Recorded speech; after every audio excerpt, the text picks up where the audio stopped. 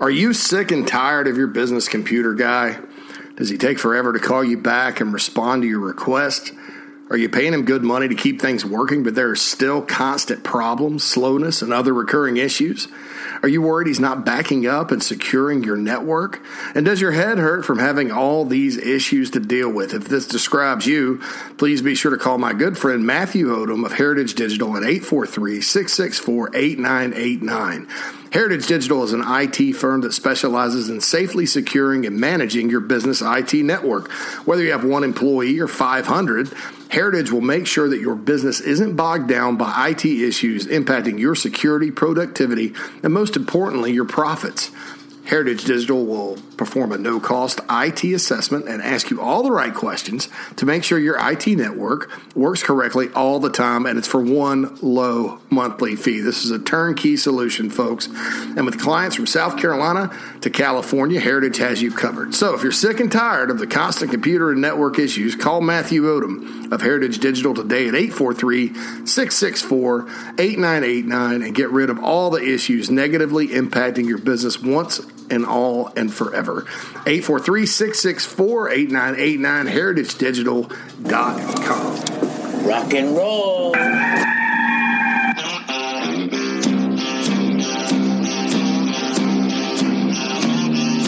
It's your daily dose of all things Gamecocks on the Inside the Gamecocks podcast. Here's J.C. Sherbert. Inside the Gamecocks podcast, J.C. Sherbert here with you. Happy Friday, everyone. Friday after Nationals signing day. I guess it's National Signing Day now because it is. It's the day most guys sign. Now, it does sort of linger with the new, early signing period and the portal and all that. South Carolina's got like 9 spots left to fill. So it's not over. Kind of a weird day. Gamecocks lost, obviously, Jayshon Barham, and that happened. And he flipped back to Maryland. And you guys know the story. Shane Beamer kind of laid all that out. And, that's Maryland. It's the in-state school. They did what they did to flip him back. And so we'll see. We'll see how all that plays out. So Carolina loses one guy, and all of a sudden, the class ranking goes from 5th in the SEC to 6th to 12th on 24/7 Sports. Actually, it's 11th right now. Gamecocks, in terms of the high school guys, Gamecocks ahead of Ole Miss, Vandy, and Florida. Florida only has 10 commits. You have to think the Gators are probably going to hit the portal pretty hard. That's just the high school guys, though. As far as the overall in the SEC, South Carolina, and 23rd nationally, by the way, is 10th, ahead of Mississippi State, Ole Miss, Vandy, and Florida. ESPN, which ranks subjectively, they don't use a formula or anything like that. Of course, their player rankings feed into 24/7 Sports Composite, but they just kind of pick the teams. ESPN had the Gamecocks 6th in the Southeastern Conference. So obviously they weighed Rattler and Stogner a little more. Looking at 24/7 Sports, I've said this for a while. It's going to take a few years, I think, for the recruiting industry to sort of fine tune what exactly the portal means in terms of player value. So you look at it right now, and losing Jayshon Barham meant more to the class in a negative manner than gaining Spencer Rattler and Austin Stogner, and that doesn't make sense on any planet. I mean, you got 2 guys that should be preparing. Things going differently at Oklahoma, should be preparing for the NFL Combine right now, that are on the roster, opposed to a really good mid 4-star top 120 guy out of high school. And so, you look at it and you're like, well, it's just kind of interesting. And so I would encourage everyone to kind of, chill out a little bit about the ranking and look at the players you got, and understand too, South Carolina's not done. I mean, they've got, like I said, 9 spots or so left, 2 left over from the high school, and then, so the 7 allotted from the portal. So, we'll see. And they may not use all 9 of them. They may just get a few guys, but they're targeting tackles and receivers and maybe a running back. There's some talk about defensive linemen, maybe in-state defensive linemen that have signed elsewhere in previous classes coming back. So a lot of rumors out there, and I feel confident when it's all said and done. And it may not be all said and done until May when the portal closes up. I think the Gamecocks will be in pretty good shape. Obviously, this is the news and notes segment. Thank you to Heritage Digital for sponsoring this one. And, some little housekeeping here. I think what we're going to do is I'm going to go through and talk about some of the players in the class. I'm going to talk about some news here, news and notes, and break those down. Going to get to the mailbag. Got a lot of questions about the mailbag rolling in. Got an AMA going on Big Spur today. Got some video stuff. You can go to our video YouTube page check out some of the quick hits, thoughts that I had on the class for now to kind of tide you over and all that good stuff. And then we're going to have a second signing day recap here, and you'll have 2 episodes to get you through the weekend.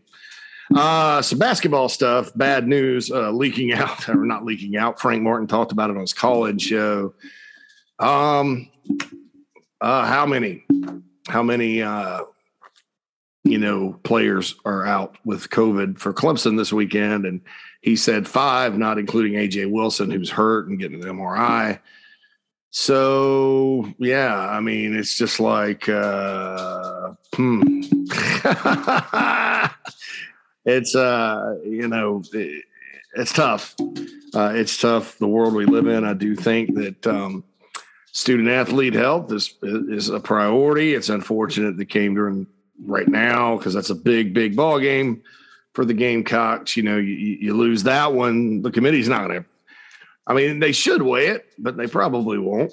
That means if you don't get that one, you got to make it up with a good win in the SEC. 18 of those games coming up. So we'll see sort of how that gets on and gets going. So I hate it for the team. And look, I think that realistically, you really have to look at who's out to kind of determine whether or not the Gamecocks have any shot at all to go up to Little John and win. If it's the right mix of guys and they're not missing, you can go up there and win.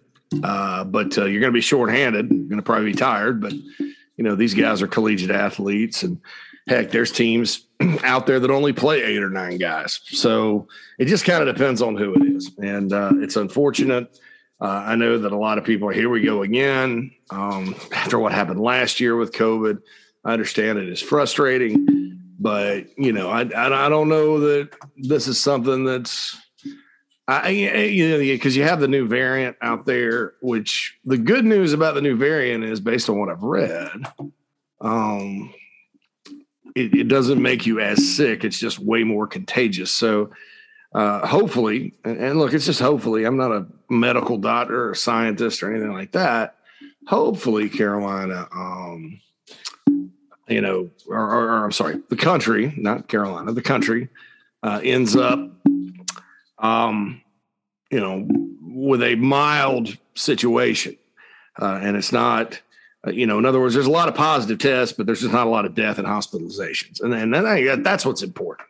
And that's the silver lining with the new variant that is out there, but we just don't know. I mean, you don't know quite yet. I mean, it could take a turn for the worse. It could hurt the basketball season. The NCAA is already talking about saying that you can play. They're going to, in other words, waive the rule that you have to have 25 games under your belt to get in the tournament or postseason, so that they probably will,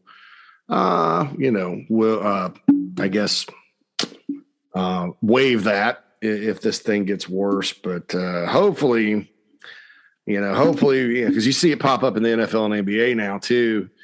Hopefully, you get to the point where you look at it and it's like, well, these are just positive tests. Nobody's really getting that sick. And so, what do you do at that point?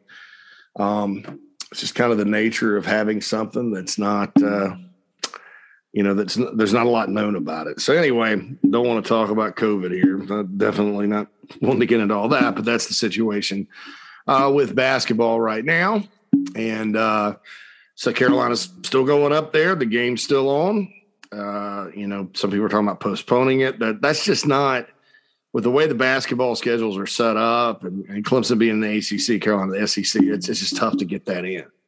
Last year they had to cancel it, so unfortunately that's just kind of the way it goes. Got to say this: Mike Morgan is calling the Cure Bowl today in Orlando. My co-host of the JC Morgan podcast. Those of you that are planning on watching Coastal in Northern Illinois, Mike will be calling that. So happy for Mike, good friend of mine, and all that. All right, analysis segment. Obviously, the analysis segment is awesome, and it's brought to you by Cindy Searfoss Realtor.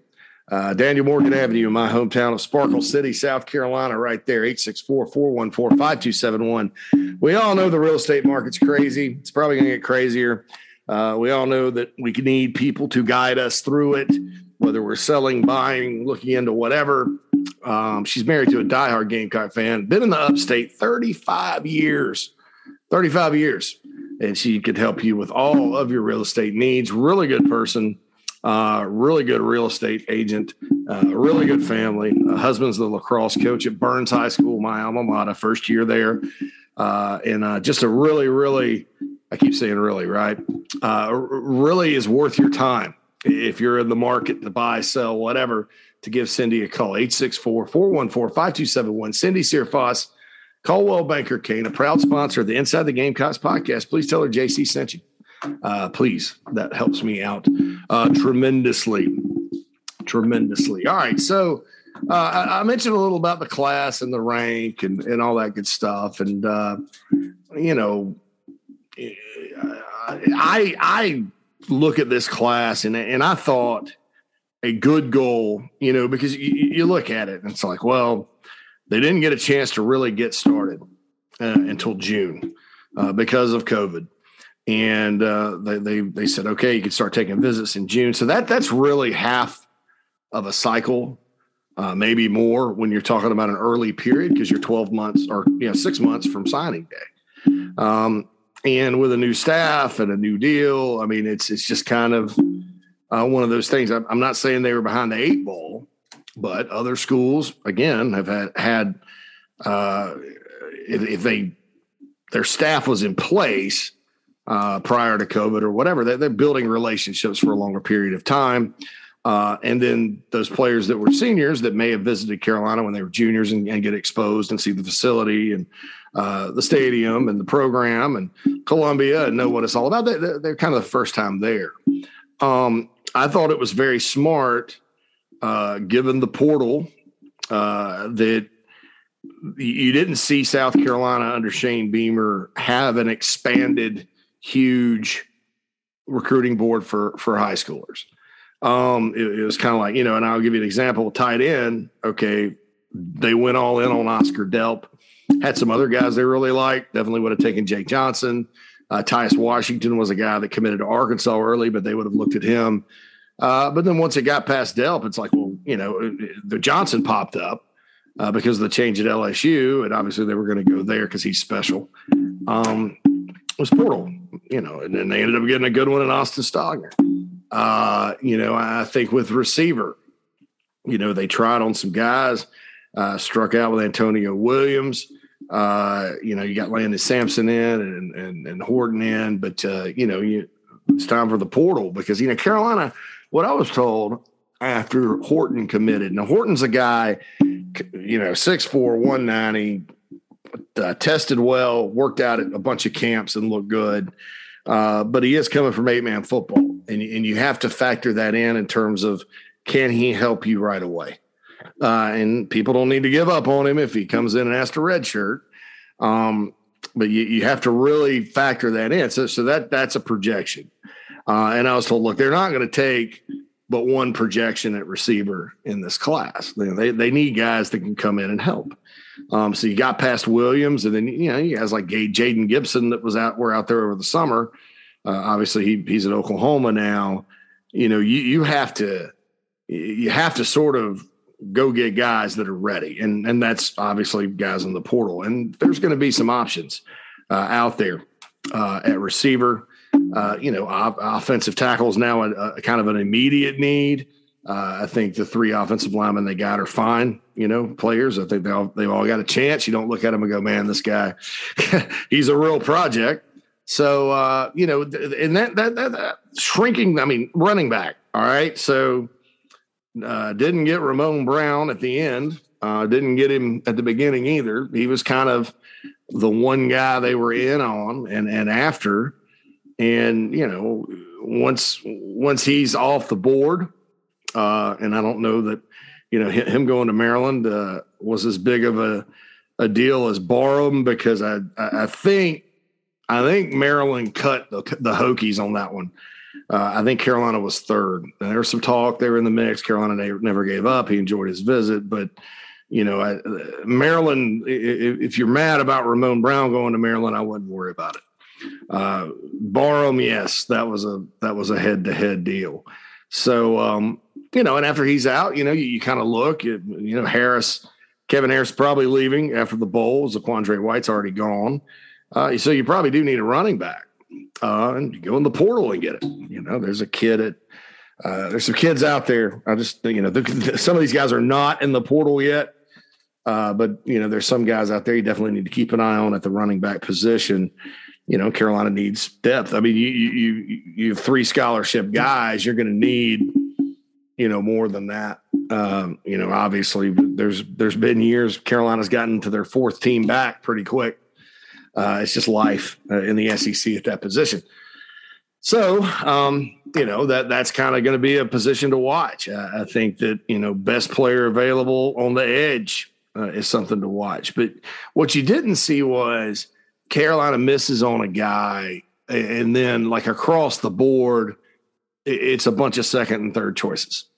And I'm not saying that's bad. Sometimes those second and third choices work. And I'm not saying they didn't take guys late that they otherwise wouldn't have had they not missed, like Xavier Short and DQ Smith, 2 local guys. They needed to have the room to take Short. And Smith, who's going to probably sign February or maybe August out of Spring Valley High School, and he projects as a safety. 6'2", 208, physical player, love him. And I think late, a good strategy, this is why I like this strategy, is, okay, so take a guy, take local, take South Carolina guys. Because those guys from the state of South Carolina, that state is not evaluated all that well. But you got guys that frequently from the state leave that are kind of low ranked and under the radar, and then they turn into NFL draft picks elsewhere. So it's never a bad thing if you're gonna take a flyer to take a flyer on an in-state kid, especially local kids around Columbia, and that's exactly what they did with Short and Smith. I wouldn't rule out Short playing early, to be honest. I think really good player. So I like that approach. There's some talk. There's some talk Wednesday about North Carolina and why, the Gamecocks got shut out up there because DeAndre Martin is technically a Virginia kid. And look, here's the bottom line. Go look at North Carolina right now. In the University of North Carolina, Mack Brown recruiting, they're taking who they want out of North Carolina and Virginia. Gamecocks tried on James Pierce, but he signed with Tennessee. And, again, starting in June, and you can't be on the road and all that, it's hard. It's hard to go identify a guy. I'll use an example like a Quinn Smith. You remember South Carolina got him kind of off the radar from North Carolina. Ended up being a pretty solid linebacker. Ellis Johnson found him during the Spurrier era. Or J.T. Surratt, who Brad Lawing found at Winston-Salem. Boy, he didn't even have a Wake Forest offer. And ended up being a pretty good player for Carolina. Those guys, out of North Carolina are the guys that, I don't know that this staff had the time to go turn over new leaves. And also, I don't know that, with the way they recruit with a shortened board, that was kind of the plan. Kind of identify your guys, and then if you don't get them, you backfill with transfers. And I think that's fine. But there'll be a day South Carolina gets back. People ask me what they have to do to get North Carolina, and I said time. Because right now, you're sitting there. South Carolina's kind of a building program. North Carolina's got a lot of momentum. There's other, schools that go in there and do a good job in that state. And I'll pull up the rankings here. You got Georgia pulling the linebacker from Salisbury. Maryland, there's that team again, pulling the receiver from Monroe. Virginia pulled a guy from Mooresboro. I don't know if Carolina wanted any of these guys. And it wasn't, to be straight and honest with you, it wasn't the most deep group in that state this year. You kind of look, North Carolina got 1, 2, 3, 4 of the top 6, and then kind of cut it and went to Virginia. And they have kind of a smaller class, even this 8th in the country. So, but it would have been great to have James Pierce, in my opinion, if you're South Carolina. But didn't happen. And you kind of wait and see what happens up there in the next cycle. I mean, Jimmy Lindsey's from North Carolina. Clayton White's from North Carolina. You've got a lot of familiarity with that state, and Virginia too. I mean, I think those 2 states are going to become pretty doggone important. So, look, here's the thing: you can sit there and go, "Oh, we're shut out in North Carolina right now. What are we to do?" And what these guys did was they said, "Well, we've still got to go get players." So where do you go to get players? And I think the staff did a good job of going up and hitting other pockets. And I think it's going to continue. I mean, look, we're in a new era of recruiting with the portal. We're kind of in a different era with, like I mentioned, the North Carolina thing. I've always felt like if you can corral North Carolina, get some guys out of Virginia, do what you do in Georgia and Florida, and then sign your share in state, you can put together a roster. But maybe I'm wrong. Because people have argued with me about that before, because you look at some of the better teams across the country, even Clemson, which built their roster that way, primarily out of the 4-state area. I know, they got some out of Virginia, Cleveland Farrell, Taj Boyd. You go to Connecticut and get Christian Wilkins. That's all well and good, but you look at those first couple of teams, and then all of a sudden, immediately, as soon as they could, they start going national. Georgia goes more national. So maybe I'm wrong. I don't know. When we talk about those schools going national, it's usually for elite, top known guys. I don't know about doing national for the other tier or whatever. But in this situation that they're in right now, they had to go piece it together from other places. And you look, and it's a geographic breakdown is quite interesting. You have 3 guys from the Atlantic East, was going to be 4 with Barham. All those guys are either high 3-star or above. Pennsylvania, Delaware area, which is good. Keenan Nelson, Braden Davis, Ryan Brubaker, all right there. I think too, that Florida is a place that, with the way the in-states are kind of in transition down there and all that, whenever you have a bunch of coaching changes, okay, and you have transition or whatever, or you're not having good years at those schools, Miami, Florida, and Florida State's what I'm talking about. In a state like Florida, as big as it is, sometimes you miss guys. And you misevaluate guys. I mean, I think that's kind of part of the reason UCF is pretty good, is that some of those guys should have been playing at the other schools.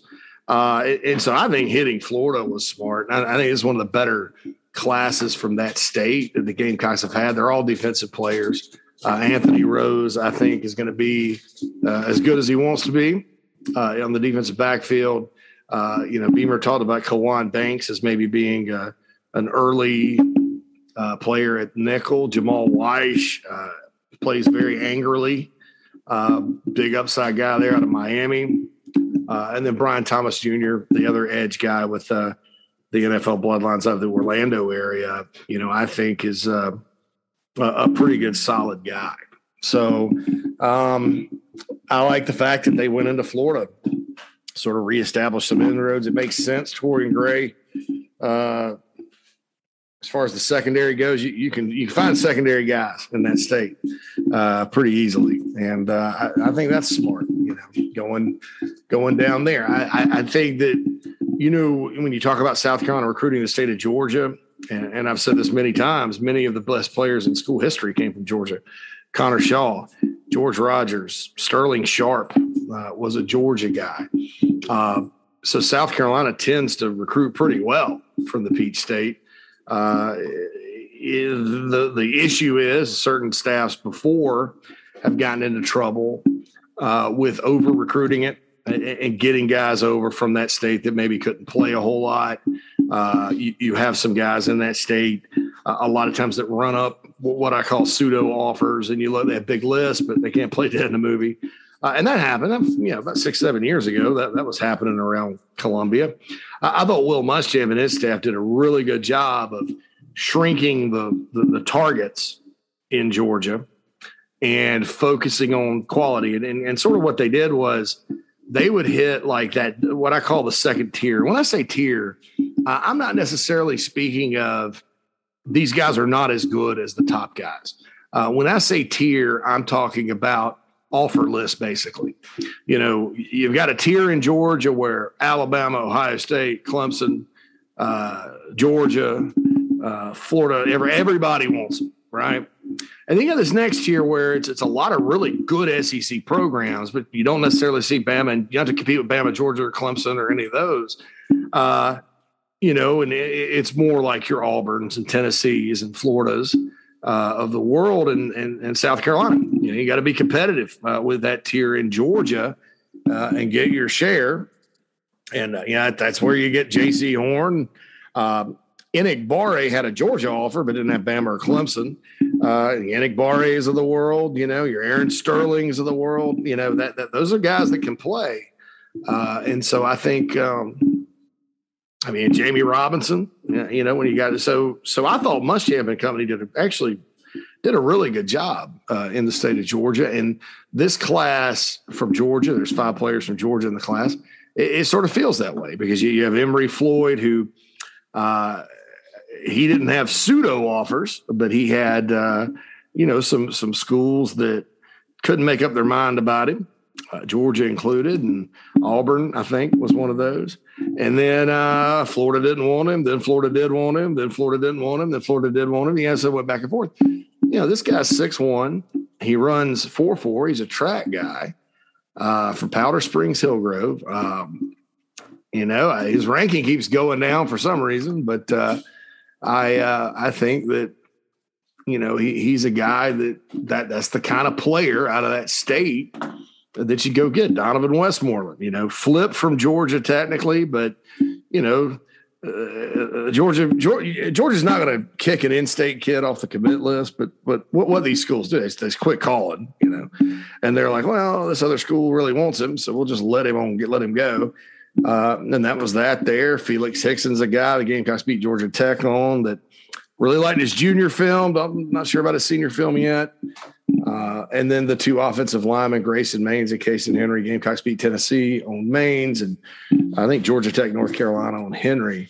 And so that's kind of the when you're talking about Georgia, what you do is you go get guys like that, and then you're like you kind of look at past recruiting classes and go, well, it ended up that this kid from Kentucky or that went to Kentucky from Georgia was a first rounder, or J.C. Horn was a first rounder.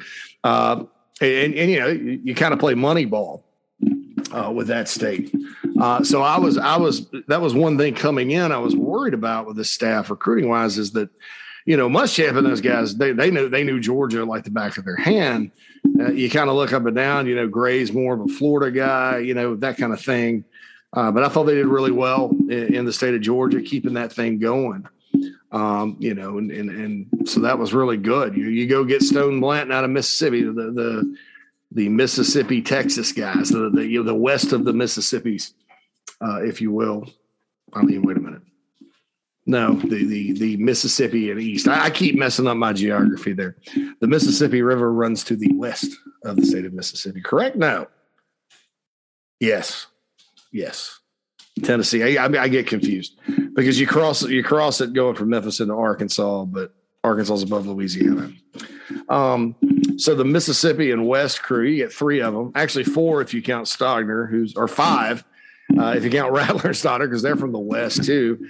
And look, good, Stone Blanton, you get him out of Mississippi. You have had an issue with Jalen Sneed going to Notre Dame or whatever. And, the issues at Hilton Head, but you replace him with a good player, Stone Blanton. It would have been great to get both. Don't get me wrong. Peyton Williams is a player out of Texas that, certainly has impressive film. ESPN has him as a 4-star, number 38 safety in the country out of Rockwall Heath. And then Landon Sampson's a guy that's obviously an All-American, playing in the All-American Bowl at South Lake Carroll that has a high floor. It may come in and start.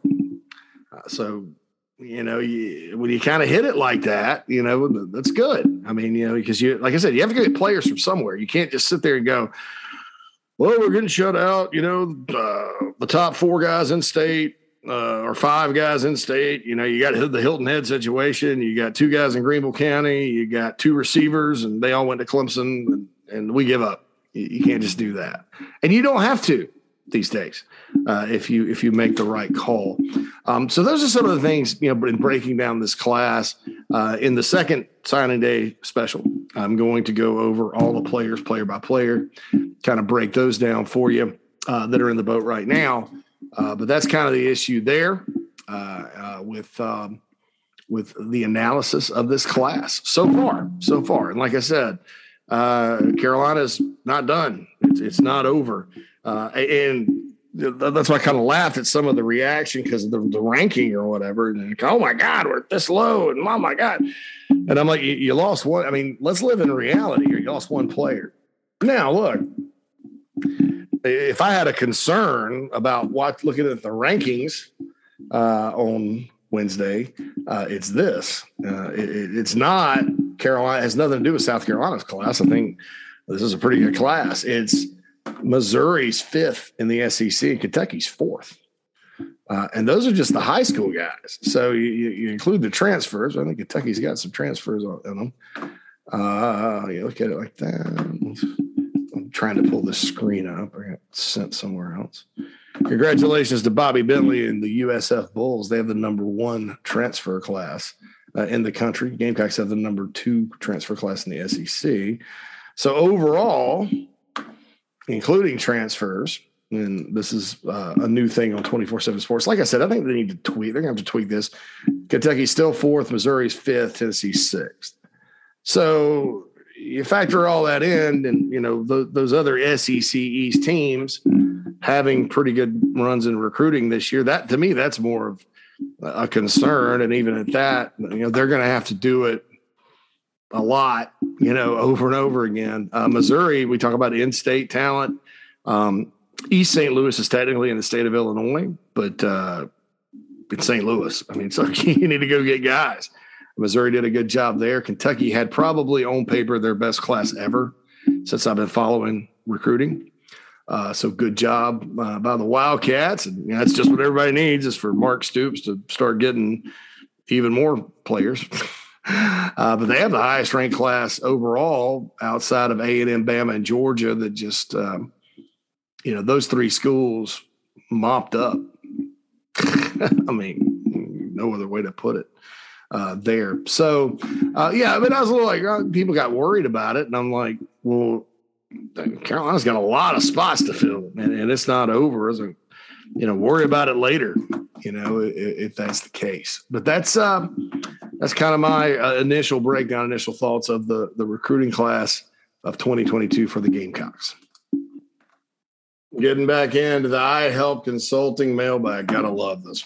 Gotta love the iHelp Consulting mailbag. Here on a Friday inside the Gamecocks podcast. Want to say thank you to Daniel Owens of iHelp Consulting for sponsoring the mailbag. Each and every episode, ihelpconsulting.com is that email address. And if you're a business owner, you're always looking to save time and money, right? iHelp is a Gamecock-owned and operated company whose only mission is to help businesses save money on expenses, whether you might be paying too much for credit card processing, internet, insurance, anything else. iHelp can find your business the most savings without sacrificing quality. And remember, if iHelp can't save your business any money, you don't pay them anything. That's right. If iHelp can't help your business, it's no cost to you. Call or text Daniel Owens, 843-372-5713, or visit ihelpconsulting.com to schedule a free consultation. That number again, 843-372-5713. iHelp Consulting. How can I help you? Shout out to Daniel Owens, too, for sponsoring weekly segments on JB and Goldwater. You can catch me on JB and Goldwater every Wednesday, 12:30 to 1:30. Catch their show from 11 to 2 every day, 11 to 1 every day. 12 to 2 every day. I'm sorry. Central time zone, Eastern time zone. It makes me confused. But JB and Goldwater, 12 to 2. Also recommend the JC and Morgan College Football Podcast. We had a new one drop this week. Mike Morgan, myself, also Michael Haney joins us. Really good stuff.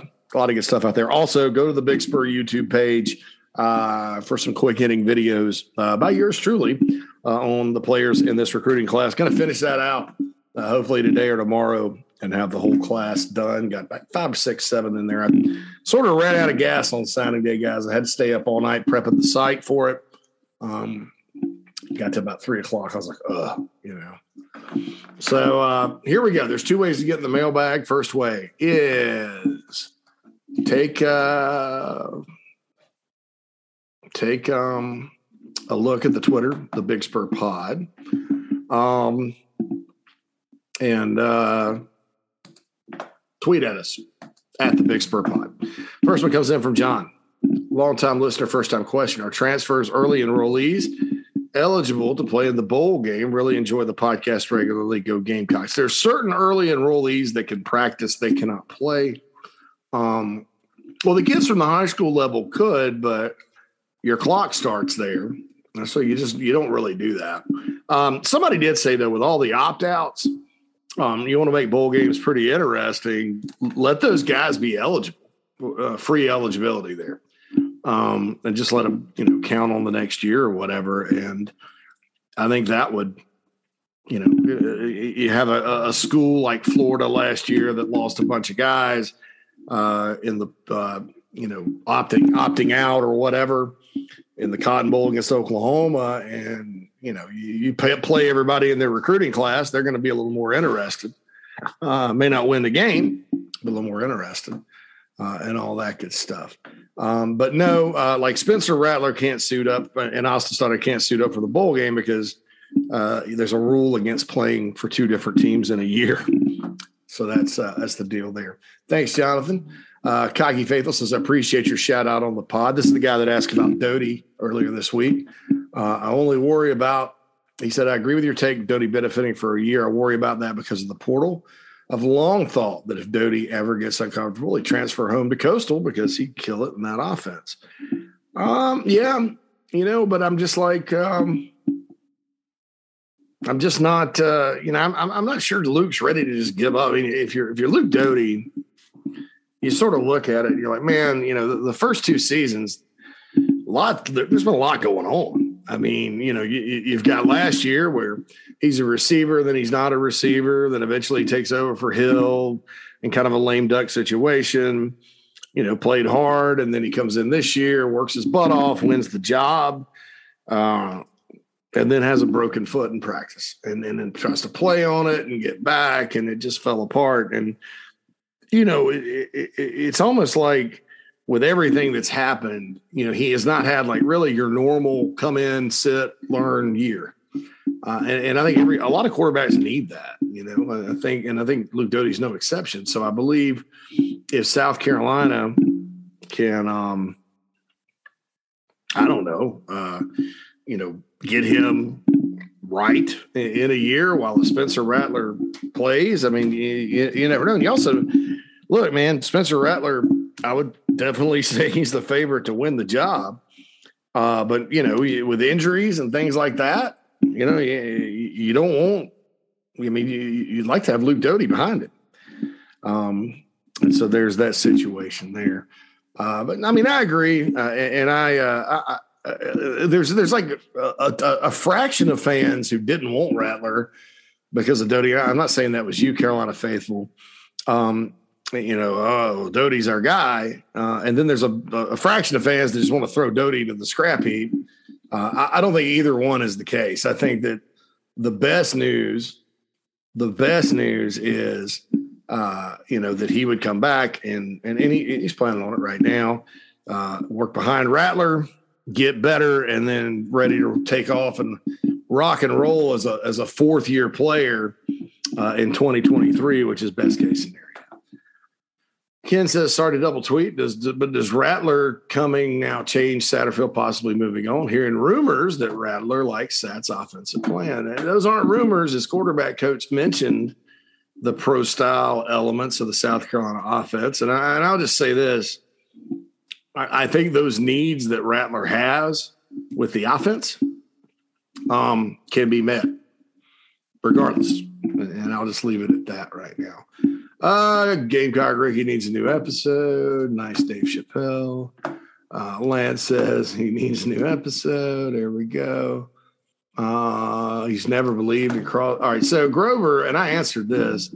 He says, I've never believed in cross-training offensive linemen. If I discovered you at center and recruited you at center, why would I move you to tackle? Well, that doesn't normally happen, center to tackle. All it says is I've done a lousy job recruiting tackles. Yeah, if you have to slide guys out, sliding guys in, because a lot of times high schools just put their best offensive linemen at tackle, and they're really guards at the next level. And then the NFL does the same thing, Grover. There's not, offensive line, it's not always cut and dry.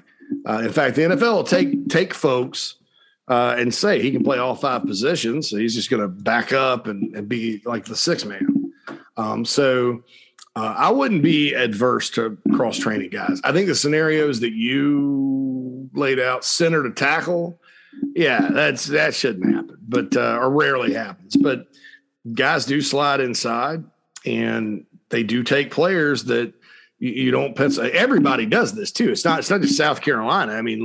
Nobody in the country, Grover, sits there and goes, all right, we got two tackles and two guards and a center, and they're going to stay there.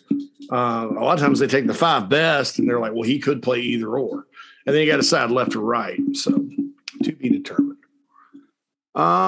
Gamecock Pastor says, ask this on TBS, but I'll throw it out here. How long until unwarranted negativity sets in after seeing 24th and 12th in the SEC for the high school class? I mentioned that, and I said there was a lot of disappointment. I'll just tell you that, and I'm not going to sit here and go, oh, it doesn't matter. I'm not going to sit there and say that, because I think a lot of recruiting perception is very important. I'll say that when you're talking about television and perception in that way, ESPN uses its own team rankings, and they have the Gamecocks 6th in the SEC. And that's they don't use a formula or anything. They just kind of eyeball it and rank. So somebody somewhere thinks the Gamecocks have a top, besides, all of us thinks the Gamecocks have a pretty damn good class. And it's not over. That's the thing too. This class is not over. So I would just chill out. I know there were on the message board, there's always like a couple of folks that didn't like the Beamer hire. They're never happy about one guy in particular. He fires Frank Martin whenever the basketball team's not winning right away. He fires Mark Kingston every time the baseball team's not winning. He fires everybody.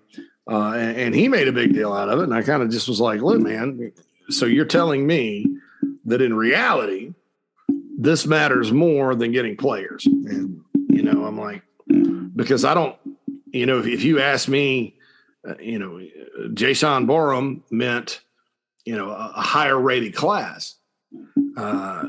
Spencer Rattler and Austin Stogner with this number 12 ranking you're talking about, Gamecock Pastor. they didn't even count. I mean, they were not even factored in.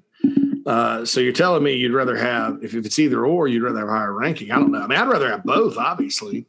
And Barham, is a really good player that they could have used. I think they need a big time edge coming up.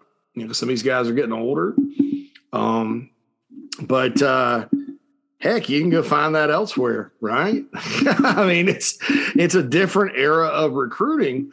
And I think that's the problem. And just like with me, I've said this myself, it's going to take me a while to adjust to this. I said it's going to take 24/7 Sports a while to adjust to this because, quite frankly, that the way they did it this time is not that's not the way to do it. It's not that they're not on the right track. You just you can't, in my opinion, you can't take the junior college approach to transfer portal rankings.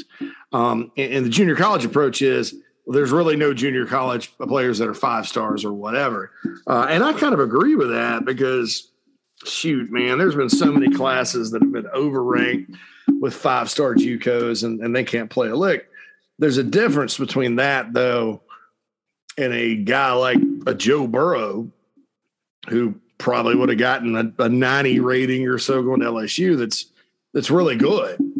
And so that's what they did. They lowered all the numerical rankings for these guys, most of the numerical rankings.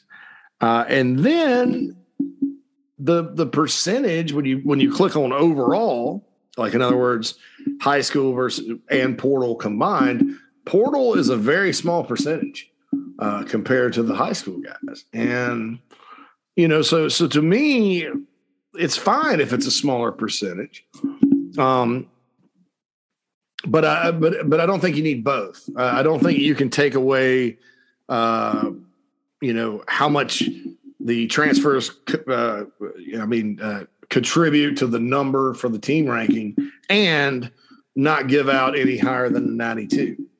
Because that diminishes it, and it gets into this cattywampus thing where, Emory Floyd and Braden Davis, who are good prospects out of high school, allegedly mean more to this class than Rattler and Steiger, and that's just not true. So, and I also think that because it's a big signing day thing, and people are used to, especially the old way, and then the last few years, December's really been it, and then you kind of add some parts here and there, or you have a Jordan Burt situation that goes, but. Everybody's kind of used to, all right, after signing day, the door closes and you're, SOL if you didn't sign a good class. And so you kind of panic, but that's not the way it is either. So I think that's kind of what it is. So Chase, hey, JC, really enjoyed you on the Zoom the other night. Thank you, Chase. I actually enjoyed that town hall with Keith and everybody. It's kind of funny. During that town hall, we were talking about Maryland, and I said somebody needs to stick a dagger in Maryland because, they're a problem in recruiting. And lo and behold, they flipped Barham the next day. So I was like, prophetic there. He says, hey, JC, really enjoyed getting you on the Zoom. It's the town hall the other night. I wanted to ask you the other night, as a lifelong Packers fans, who owns the Bears? Laugh out loud, keep up the great work, and enjoy your stuff. Yeah, I've learned from living part-time in Chicago that Bears fans are long-suffering, much like Gamecock fans. And it's almost worse because, it should be a great place to play NFL football. It's a great fan base, really an attractive city for pro players to live in. Especially in the summertime. Chicago is great, but they just haven't won, and that's kind of I know the White Sox had a good year. Cubs won the World Series a few years ago, but the Bulls had their run. But Chicago sports, man, it's like an every now and then thing, except the Blackhawks.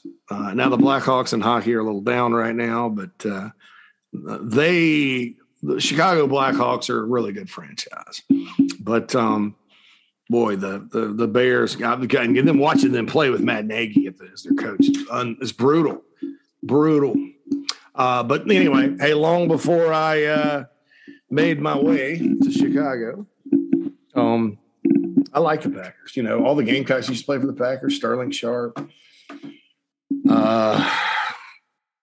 Robert Brooks, all those guys. So that's that for that. So that's, again, follow inside at the Big Spur Pod for all of you, all of your Twitter needs, and also to ask questions about the Gamecocks here on the Inside the Gamecocks podcast. The other way to get into the iHelp Consulting mailbag, and again, we appreciate iHelp Consulting and Daniel Owens. Please give him a call. Is insidethegamecocks@gmail.com. Harrison. This is Harrison again. Well, it happened. Spencer Rattler to South Carolina along with Stogner. I listened to your take on Rattler after I posed a question about his character and maturity. I do have to agree with you. If anybody's going to have to know what kind of person Rattler is, it's going to be Shane Beamer.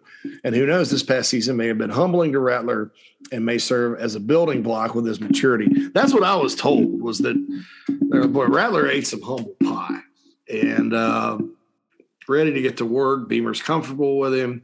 He's motivated, that kind of thing. The more I think about it, the more I like the pickup. Rattler's mobility is certainly what we need if and when the O-line breaks down. Judging by what we saw this past season, we can all use the most improvising we can get. Just like you've been preaching, though, a change to the offensive scheme needs to happen in order to have future success. All it goes without saying, but love the pickup of Stogner, too, a tall, reliable target who has already got chemistry with Rattler. Interested to hear your thoughts. Harrison, Stogner, I almost hated that Stogner committed at the same time Rattler did, because quarterbacks are always going to get the lion's share of the attention. Nationally, it's especially a guy like Rattler who was a Heisman contender coming in. I mean, he's already on the Heisman odds for next year at South Carolina. But Stogner is a baller, dude. I mean, that guy – he's had some illness that affected his development a little bit, but man, he's a player. He can go up and get it, can run, block, whatever you want. And it was just kind of like when Rattler committed, Gamecocks get Rattler. Oh, and Stogner too. Stogner too. Don't underestimate that. I mean, that's a guy that's going to step right in for Nick Muse and be an upgrade. And you guys know. I always kind of get in these arguments about Nick Muse with people. You guys know I like Muse. And I thought he was underutilized this year quite a bit. I wish, it just got weird. I mean, a guy caught 30 balls in the previous offense, and then, you just don't target him a whole lot or whatever. But such is the scheme, at South Carolina. But all right, so that's the deal there. I think both these guys are big pickups. Rattler, I think, is what the Gamecocks need at quarter. They needed a guy that could come in, win the job, and make a difference at that position, just to solidify it. Even if it's 1 year, solidify it. So that's the deal there. Very big, very big. Jared says, really hoping I get in this for the podcast. Who is the fourth Beamer mentioned in his tweet? No, it wasn't Weezy, Theo Weezy from Oklahoma. It was Xavier Short he was talking about. Alex says, what do you think of Skip Holtz being the next offensive coordinator? I know you said before you like him as a person, but I'm curious how you feel about him as an offensive mind. What Skip's offense is sort of like Dan Mullen's, Urban Meyer, maybe a little less. Not Urban Meyer. I mean, obviously it's Dan Mullen's offense.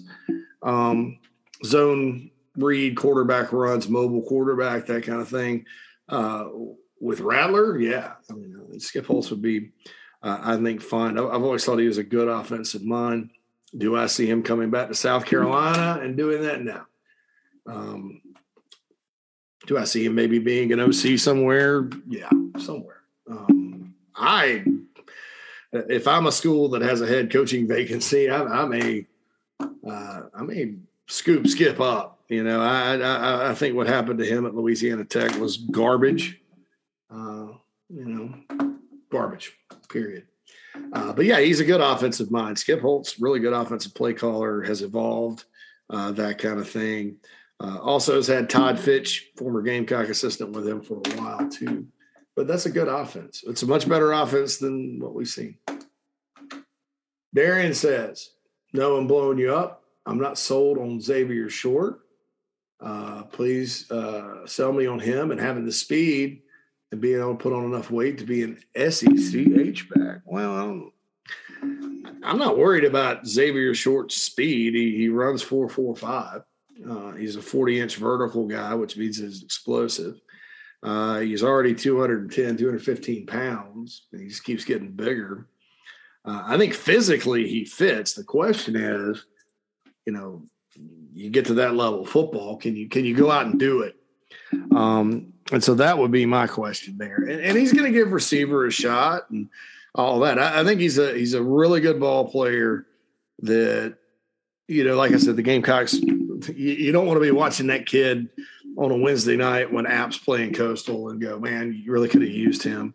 He wanted to be a Gamecock bad. And Chapin also has a class of 2024 quarterback who I think is special, who the Gamecocks have offered. So, Carolina, some of these Chapin guys, Mason Zandy was pretty solid. Hank Manos hadn't worked out, but some of these Chapin guys, didn't work out. But, they've got good players, and you just got to keep recruiting them. I don't think at Chapin or Dillon or any place like that maybe you've had two or three that haven't quite made it. You can't just say, I'm going to shut this school out, I think that the minute you do that, I'll give you an example. First Coast in Jacksonville, Bust City, for whatever reason. Guys go to Florida State, they bust. Clemson, I think Travaris Barnes finally got on the field his 5th year up there. Carolina, Jameer Williams. Well, the minute you shut it out, that's when you're going to miss on Shaq Wilson, who was a 4-year starter, and who was an excellent player and on some great Carolina teams, and is a great Gamecock and is still on the staff there. So can't just say, we're not recruiting Chapin anymore, that kind of thing. And look, Darian, I'm not predicting all SEC for Xavier Short. I'm not predicting anything. I don't know. With him, I can see anything from he surprisingly gets on the field his first year, makes some great things happen, to definite red shirt and not really knowing what to do with the guy. It's like with a lot of things, it's up in the air, but specifically with him, I just think it made sense for the reasons I laid out. And you're not blowing me up, Darren. You love your emails. Love them. Cartwright. Oh, this question keeps coming up. Rattler said part of the reasons he wanted to come was because of Sat's pro-style offense. Now let's be clear. Rattler didn't say this. I don't think he's talked to anybody. His quarterback's coach said it. And it's not that doesn't mean he doesn't like it. But this is the reason I said, and I have said, that the folks out there that believe that Shane Beamer needs to be on their timeline in terms of a change, they don't understand recruiting, because you're not getting Spencer Rattler if there's no offensive coordinator to say anything. And I have a feeling here there's a way kind of, and I'm not going to speculate on names or anything, but the Gamecocks can thread the needle a little bit here to where it is what you told Rattler. There is a new play caller, this, that, and the other. And I'll leave it at that. But no, I wouldn't rule anything out with the staff right now. So that's the deal there. I Help Consulting mailbag rolls on. Jared, too good to be true is the name of this email. I read what Spencer Rattler's trainer said about coming to South Carolina. Sat runs an NFL-style offense, blah, blah, blah. Does this mean we keep Satterfield? Not necessarily.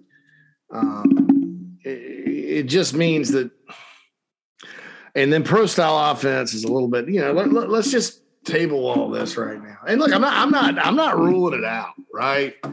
Because I'm just, at this point, I still think a change needs to be made and should be made. And I believe it will be made. And I've been, there was some good information that it would happen, but I don't rule anything out. I'll say this though, I'm not going to be, optimistic about next season, no matter who's playing, if there's no change, nor should any of you be. I mean, there's a group of folks out there that make every excuse in the book for this offense, and they look at the on tape and go, this is that, and blame it all on the players.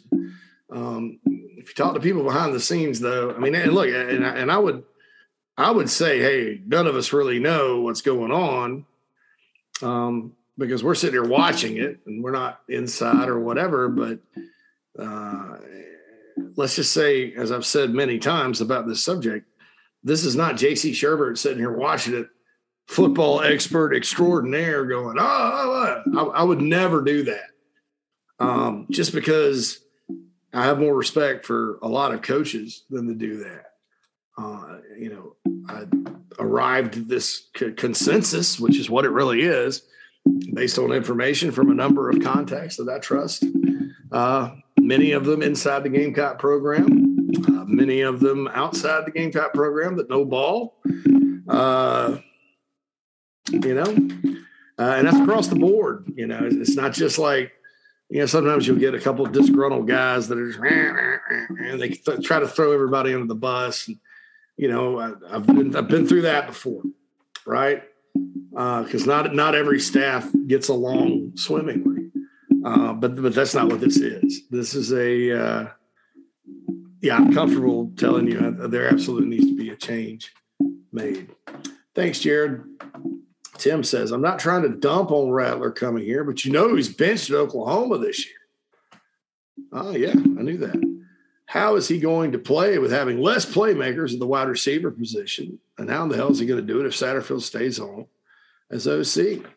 Well, I think what you have to do, man, is look around the country and see how many people that have gotten beaten out at quarterback end up going elsewhere and playing really, really well. That's the thing there. I've never been a huge Spencer Rattler guy. I think that there were some issues with reading defenses and things this year at Oklahoma. They had to go. They had to make a change. Sometimes that happens, but he's the best quarterback Carolina has, first time he steps on campus. I mean, I think this OC thing's been beaten to death right now. And, again, see what happens moving forward. And, he had a lot of playmakers in 2020. Nobody played defense that year. But not so many this year at Oklahoma. But Carolina's got a big need at receiver, too, and that would have been the case whoever the quarterback is. So I would just use some common sense here, Tim, and not, look at it like, oh, my God. I would look at it more like, hey, there's plenty of guys that get beat out at quarterback that go elsewhere and, shine and play well. Some guys don't. Remember Kelly Bryant? Everybody was like, Kelly Bryant, going to lead Missouri to the promised land. Well, he led them to 6-6. I think Rattler's a different animal, though. This is a guy that,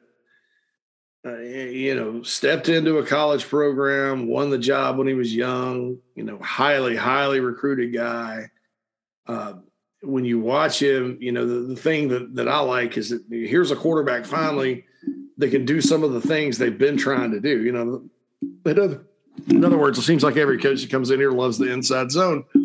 And look, inside zone when Marcus Lattimore and Mike Davis and Brandon Wiles were there, I mean, Connor Shaw was running a quarterback. It was great, or Garcia or whoever.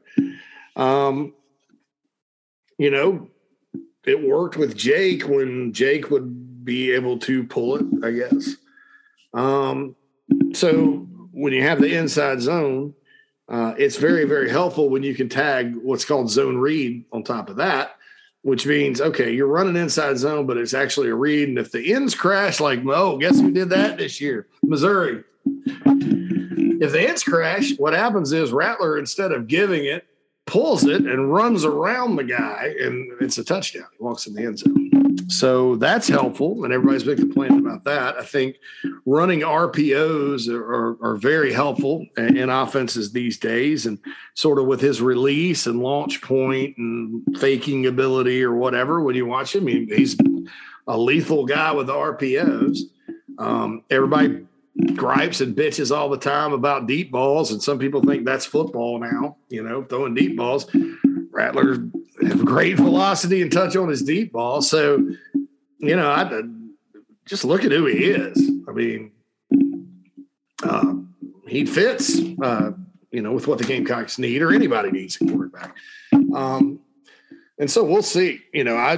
Heisman talk right now. A long way to go with this offensive, with what else has to happen on offense. But, we'll see what happens. And he said, now saying that, Tim had a second line. He's more talented than anyone we've had. Yep. Hopefully his name will bring in some big receivers out of the portal. And dear Lord, I hope we move on from Satterfield to at least dump last year's offensive scheme. As Lou Holtz used to say, it's never as good or bad as it seems, usually somewhere in the middle. Absolutely, Tim. Absolutely. High hopes, BJ says. Well, there you have it. Gamecocks get the QB tight end from Oklahoma. Maybe not Johnson & Johnson that some hope for, but I think it's a huge win for Coach Beamer and staff. All right, so I think the Rattler-Stogner combination helps now for next season probably more than Johnson & Johnson. I think Johnson & Johnson would have been bigger for the future.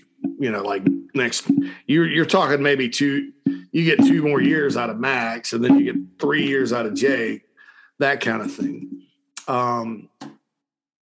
He's like huge win for Beamer staff. I can imagine the staff making the pitch to both. Yep, that's what they did in a competitive way just to see who would bite first. Yeah, and Stogner was probably coming regardless. I want to make that clear. But Rattler, you get him in or whatever. Say what you want about ego and defense reading skills, but this is a big-time upgrade of the offense. I tend to agree. I do think there's work to be done. Obviously, I've said before, trying to run what they ran this year is going to be tough sledding with him, but I think it'd be that way with anybody. The unfortunate repercussion could be that Brown and Jenkins decide to head for the portal after the bowl. Yeah. Brown's gone, as you know. I meant to mention that in the news segment. Jenkins does not graduate until May, so there's time with him, because the rule is if you graduate, you get another free transfer. And Jason graduated this December, so EJ's got to wait, but will he go to the point? I don't know. Making both the quarterback room and receiver room lighter on playmakers. Yeah, Jason Brown was going to leave if they brought in and they had to bring in a portal quarterback, and he was going to leave anyway, I think, regardless. And it's not that, people are kind of beating him up because why don't you just stay here and compete? And even Beamer told him to do that. But listen, man, you can't risk it like that in your first year. I mean, when you only have 1 year. I mean, you have 1 year left, and anything can happen. Injuries happen, things like that happen. But I get it with him. You can't risk it. So there you go. So he goes surveying the likely returning receivers. Van, Leggett, and Joyner are the only real proven players. Yeah, Van. I mean, I think you got Van. And that's it. I think they'll slide Jaheim Bell to receiver. He said, I know you like Amari and Brown as an unused deep threat, but I like the prospect of Rico Powers and Omega Blake taking steps in the offseason with the addition of Sampson or Horton. Sampson's going to play. I'm not, talent-wise, Rico Powers could be good. I'm not – until Rico Powers decides Rico Powers is going to, be better, work, do whatever. I'm not I'll never say you need to count on him.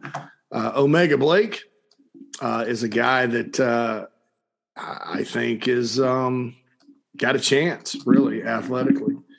Don't count him out.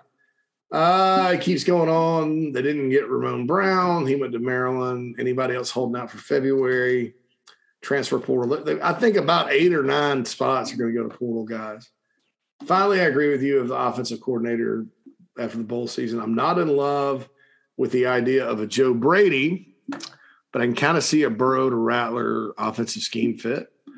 Who's left on the list for OC with Kitley and Riley now off the board to bigger jobs? Well, I think a lot of people talk about Garrett Riley because of Beamer's connection to Lincoln Riley, and I think obviously there was some talk with Garrett. And Zach Kitley was basically South Carolina fans on a message board looking and saying, "Oh, I like this guy." I don't know, and he is he's where he needs to be at Texas Tech. He's from Texas Tech. He graduated Texas Tech. He's more of a Mike Leach type guy. I think at South Carolina, you need a more wide open college style attack, obviously, but you need to be able to run the football.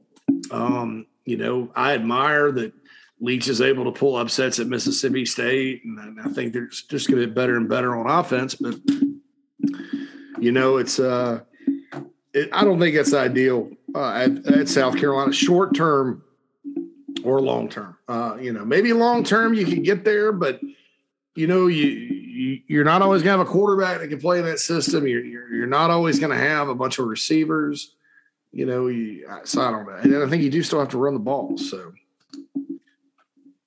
I get it, but no, Kitley was just people on the message board speculating and all that. Not saying he wouldn't have gotten a call, but it wasn't like, oh man, Kitley and Riley were both guys Beamer was going to hire. So now they're gone. I mean, there was no board. I'll put it that way. Thanks, VJ. Certainly appreciate you.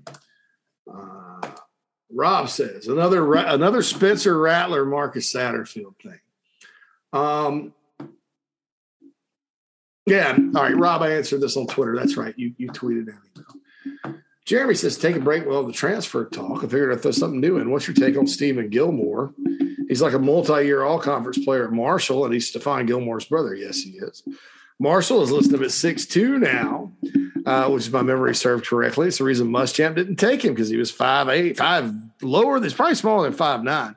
Your take on him as a player? Stephen Gilmore is outstanding.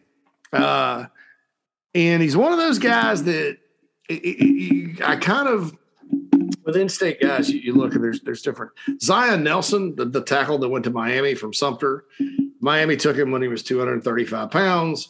Wolf didn't want to, you're projecting a guy to gain 80 pounds or something. And yes, Sedarius Hutcherson did it, but you look at Sedarius, that's a rare occurrence. Okay. So I don't blame him for not taking Nelson, even though he's probably going to be a first-round draft pick now. That's just luck. Same thing with Gilmore. I mean, he's just small, and you don't know if he's going to grow or not. And he did, and he's good. So nothing but good things to say about him. And I think, excuse me. Oh, didn't mean to yawn. That's rude. My bad. I think he'll play in the NFL. That's my take on him. Hudson. What's up, JC? What a fun ride we've been on with Rattler, Stockner, and Black. I hate the Barham flip. That situation's been strange since Saturday. It was like, okay, so here's what happened. I'm sitting at the bar, right? Because I'm like, I'm not dealing. Barnum's going to Maryland. I'm going to go watch Army Navy and forget about Carolina recruiting because it's got all the heels of Antonio Williams. But yeah, it was weird. And I should have said something before signing day. But Barham was communicating with Carolina staff like it was over. Maryland's staff was telling our Maryland insiders it was over. He was going to South Carolina. Something happened. Sometimes you just wake up and you stay home. I don't know. Or sometimes you just wake up and you don't stay home. That happens too. My question for you today is about junior college. Do you think the staff plans to dip into the junior college ranks to fill needs? Or has the portal ultimately replaced JUCO recruiting? That's going to be interesting to see moving forward. And it's something I'll need to ask about or get hailed of to check around, maybe write something on about the philosophy. Because Muschamp and every staff that's been here at some point or another will go and place a guy, that doesn't have the grades coming out. And then get him back from junior college. Now, will that still happen? I think that's good to do with in-state kids, maybe North Carolina kids, maybe a kid you find that can play in another state nobody knows about. But, or JUCO is going to be maybe as popular as they once were to fill needs? Probably not, because, like I said, the portal has a lot of variety. And if you go heavy JUCO recruiting like Kansas State or Mississippi State under Jackie Sherrill, or Kansas boneheadedly tried to do that under Charlie Weiss and it just wrecked them. You're looking at churn in your roster, and then you're looking at some years. Well, what if these JUCO guys you get that are supposed to be your juniors in your class bust? And then you don't have anybody behind them, that kind of thing, nobody you've developed. If you do that, that's the risk you run, because you're constantly trying to plug holes.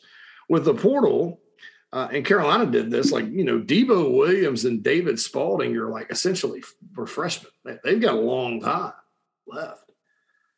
So you can get a guy that's a one and done at another school. It's just like getting a freshman. So the portal almost is a better deal just because of the variety there. My only question about JUCOs is, with South Carolina, will it become just a deal where they only place guys like in-state guys to get them back? Because even though Clemson's going in the portal, I don't think Clemson's going to be taking JUCOs anytime soon. That could still be an advantage. I mean, look, Jabari Ellis, Javon Kinlaw, Dennis Daly, a lot of players that they've put in junior colleges have come back and been pretty good for Carolina. So I don't know that it's over. Now, I do think this. I mean, there's some concern on the junior college ranks that this is the beginning of the end. So I don't know. I tend to think if you do that, you're probably limiting – you're probably going to cost yourself some really good players because, not every player can get in or whatever. Or maybe they start using smaller colleges to stash guys. Maybe, we can't get in here, but you can get in here, go play for a year and come back. So Hudson says, looking forward to a fun off season and the bowl game. Me too, buddy. Noah, with early signing day in the books, who are the top targets remaining for the Gamecocks of the 2022 class? And also 2023. Well, for 2023, Hale had a nice article today. Obviously, in-state, you've got Monteque Rames over at Sumter, the defensive lineman. You've got Xavier McLeod at Camden, another D lineman. They're going to fight like hell for Marquis Anderson from Dorman, although Clemson's offered him, and Clemson usually gets players out of Dorman that they want. Quarterback to keep an eye on 2023. Dylan Lonergan from Snellville, Georgia, which I think is home of David Pollock, or either David Pollock or David Green won. I think Pollock went to Shiloh. I think Snellville was David Green. I'm not positive, though. Lots of kids from North Carolina. You mentioned you got Keith Sampson from New Bern, big defensive lineman that's got heavy interest. Monroe Freeling, the big tackle out of Mount Pleasant. They're going to try with him. He's probably leaning elsewhere. See what kind of player he ultimately becomes. He's got a lot of work to do and all that. So, those are some of the guys for 2023, and they're going to get started on that. And remaining, see what the transfer portal brings, man. I mean, that's just kind of it. Sherrod Green, any info, says Cam. Cameron, yeah, that's awesome. I remember seeing something that he'll return for his final year, but wanted to verify. He was sorely missed this year. Yeah, and that's the second straight year Sherrod Green gets off to a really good start and gets hurt. I think he got hurt against Tennessee in 2020 in the opener. He's playing really well, boom. And then Georgia, boom. That just sucked for Sherrod. But I think he'll come back. If Sherrod does not come back, my guess is it's because – it's probably because he's just like, look, my body didn't want to go through this anymore. But as far as football goes, yes, I expect the only guys that are kind of making decisions right now that I know about, Jordan Strawn, Zach Pickens, Kevin Harris, but I think he's leaning towards going. Cam Smith is coming back, he says. So those guys. Everybody else, I was asking about Dylan Wanham today. I think he's coming back. So Carolina's going to have a lot of players back. Thank you, Cam. Appreciate that. Last question comes in from Sean. What are your thoughts about them going back to the one signing day in February? I actually like. All right, so I like it, and then I don't like it. Are we going back just so blue bloods won't lose players? I mean, is that what we're doing? I mean, why?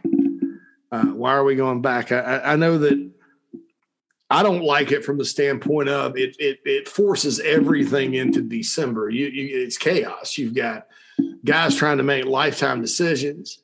You've got coaches jumping from here, there, and yonder, that kind of thing. So I don't like it for that reason. But from the motivation to change it, I think, it seems to me like you're pandering to, blue blood schools because they're mad because they can't go flip players. So don't call me a conspiracy theorist. But it seems like it's only an issue now because it affected LSU and Oklahoma. There you go. There you go, Sean. My second question is your thoughts regarding On3 Sports. It's something that will stick. Saw Charles Power over there, and it piqued my attention. I know you're the recruiting guy. Thanks, JC, Spencer Rattler, Nicola. On3 Sports, some of my best friends in business ever and people I have massive respect for are at On3 Sports. Now, I'll tell you this, Jerry Hamilton and Charles Power are the two best evaluators I've ever worked with in this business with, Tom Luganbill and Craig Halbert from ESPN and Barton Simmons, who's now at Vanderbilt, probably up there too. Mike Farrell, but Charles and Jerry, when I worked with them, it was absolutely fantastic to be a part of a rankings team at 24/7 early to mid time while I was there working in Nashville. Wow. I can't say enough good. And they're obviously over there working. Shannon Terry, who I owe a lot to him for my career. Bobby Burton, I owe a lot to him for my career personally and personally too in my life. These are all people that mean a ton to me. As far as my life goes and my work life and all that. I mean, I'd do anything in the world for them. So I do love the people and what I think is going to happen in this business. Will it stick? Absolutely. What I think is you're going to see a lot of the sites that are at rivals.com right now. I think, this is my guess, gravitate toward On3. Not all of them, but a lot of them. And that'll basically gut Rivals. And it'll kind of be like when 24/7 Sports absorbed Scout. I'm not saying it'll happen tomorrow or anytime soon. And I think there'll be some, possibly, based on rumors I hear, some movement in the South Carolina market, not our site, but South Carolina market with that as well. As far as us, Big Spur, Inside the Gamecocks podcast, all that, and look, if I didn't have the bigspur.com and I hadn't basically, because I went through a period there for a while where I was kind of burnt out with some things work-wise. If I weren't having so much fun right now doing this podcast, getting on the website, talking about the team I grew up loving, with my people, so to speak, I'd probably be over there with On3, to be honest. I mean, that's what I did. I was with Shannon at Rivals, Bobby at Rivals, and I was right there at 24/7 Sports when we were building it in the home office. And I love that environment.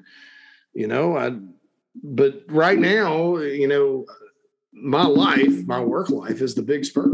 And it's basically through all of that other stuff that I did, the TBS has basically been my life's work. And I love the podcasting stuff and talking to you guys every day. So as far as any movement in terms of, I don't know, us, TBS, making a move to a new network, that's not, we're going with CBS 24/7 Sports long term with that, because it's just a great setup for us right now. With the future of the business and things like that, I think we're good. Doesn't mean I don't complain sometimes about some of the things in recruiting with the rankings and stuff, that's to be expected. But yes, the answer to your question, Sean, is On3 Sports. In my opinion, my professional opinion, will stick. And there are people over there that I'd take a bullet for. So, I'm never going to have anything bad to say about anything that they are doing, outside of maybe when it gets to the Gamecock market. And obviously you compete and all that good stuff. So thanks so much. That's a good question. And a way to end it off. Thanks to everybody that chimed in. I'll have the second signing day breakdown where I go player by player. On the next episode, I'm hopeful to get that out by tomorrow. Probably later on the day. If not, maybe do it Monday or something like that. Be sure to check out those videos on the Big Spur YouTube page. It's youtube.com/the Big Spur. Go hit subscribe. It's free. It helps our numbers or whatever. And check those out for now. And then we'll have more later, guys. I appreciate all of you with a great signing day. If I don't talk to you between now and tomorrow, hopefully the Gamecocks have a competitive game up in Clemson with all the players out. That's a big one always. And then we'll talk later. JC Sherbert signing off inside the Gamecocks podcast.